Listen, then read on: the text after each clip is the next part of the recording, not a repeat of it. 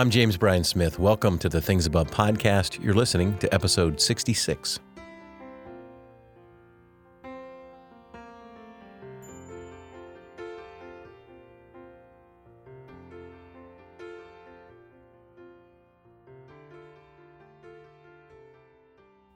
If you missed the pilot episode or this is your first time listening, this is a podcast for what we call mind discipleship.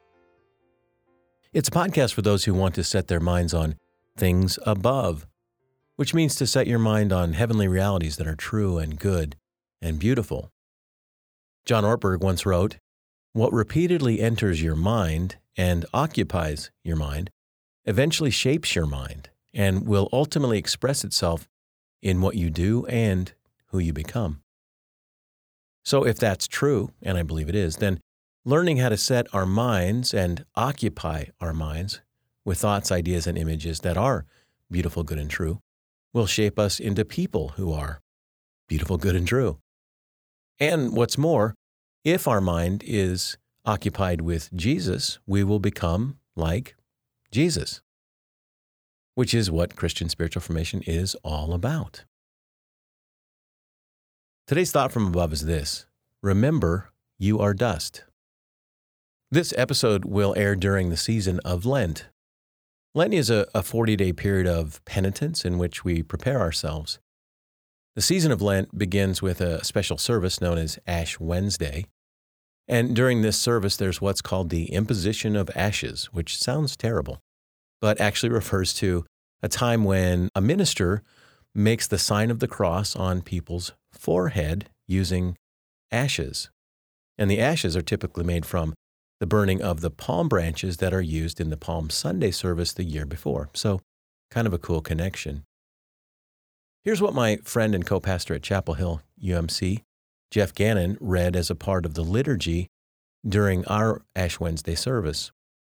It explains a bit about what Lent is about and what the imposition of the ashes represents. Here's the liturgy. Dear brothers and sisters in Christ, the early Christians observed with great devotion the days of our Lord's passion and resurrection. And it became the custom of the church that before the Easter celebration, there should be a 40-day season of spiritual preparation. In this way, the whole congregation was reminded of the mercy and forgiveness proclaimed in the gospel of Jesus Christ and the need we all have to renew our faith. I invite you, therefore, in the name of the church, to observe a holy Lent by self-examination and repentance, by prayer, fasting, and self-denial, and by reading and meditating on God's holy word. And then there's this lovely prayer that follows it. It goes like this: Almighty God, you've created us out of the dust of the earth. Grant that these ashes may be to us a sign of our mortality and penitence, so that we may remember that only by your gracious gift are we given everlasting life. Through Jesus Christ our Savior. Amen. After these words, the members of the church come forward and they kneel, and I had the privilege of actually making the sign of the cross on people's foreheads while saying the following words. So this is what you say when the person kneels down, and as I'm putting ashes on their foreheads, this is what I would say. Remember, you are dust, and to dust you will return. Repent and believe in the good news. For now, I'd like us to reflect for a few moments to set our minds on this thought that actually is a thought from above, that we are, all of us, going to die. It's not something we like to think about, and in fact, it's really hard for us to do. Psychologists tell us that it's nearly impossible for we humans to imagine our own death. Alfred Lord Tennyson, the great poet, put that sentiment in his beautifully poetic way by saying this in the poem In Memoriam: Thou madest man, he knows not why, he thinks he was not made to die. That's a great sentiment, really. We can say to God, you made man. We don't fully know why, but we think we were not made to die. We really do think that. And in a very real sense, of course, it is true.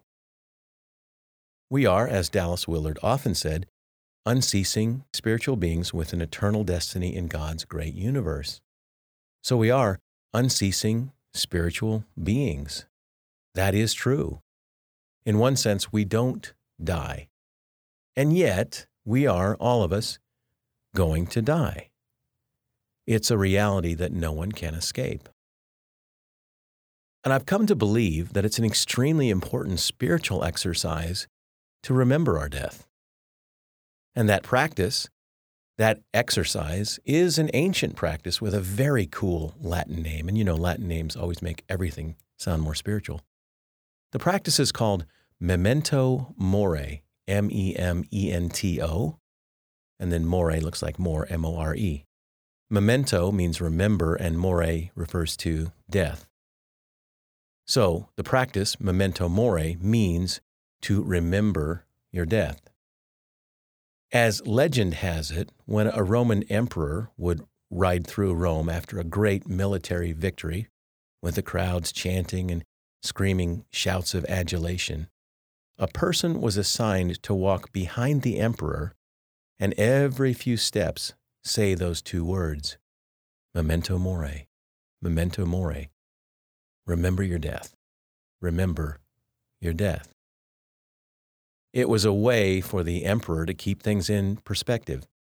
Yes, you just accomplished this great victory. And on one level, we can say, oh my gosh, I'm on the top of the world. I've done this great thing. But remember, you are one day going to die. Memento mori. It keeps everything in check. Recently, I had dinner with a woman I went to college with, and I decided to bring out our old yearbook. And so after we had dinner, we went through it. Now, keep in mind that we graduated from college over 30 years ago. So as we were looking through it, it was a walk down memory lane, as they say.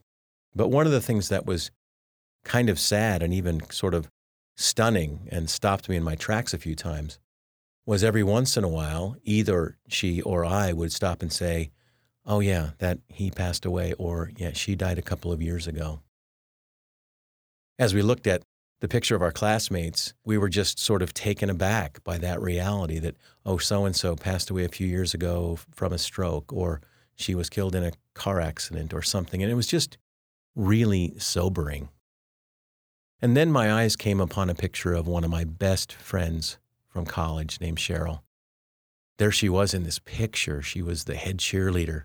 She's standing on the shoulders of this male cheerleader with her arms raised in the air and has this huge smile on her face. She looks so happy, so alive, so vibrant, which she was, really more than anyone I met. Which is why her death just only a few years ago was so hard and continues to be hard, so difficult to even understand. But as I looked at her in that picture, it really hit me hard.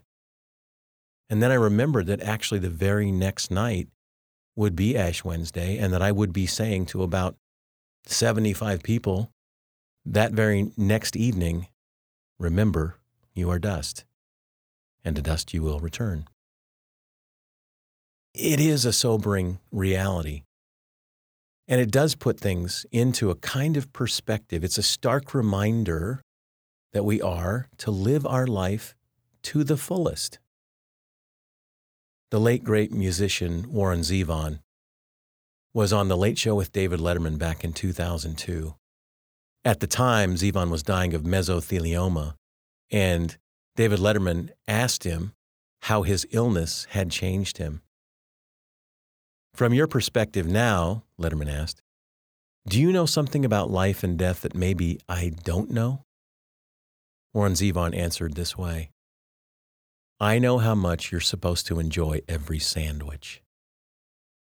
Zevon's answer really blew me away and still does every time I think of it.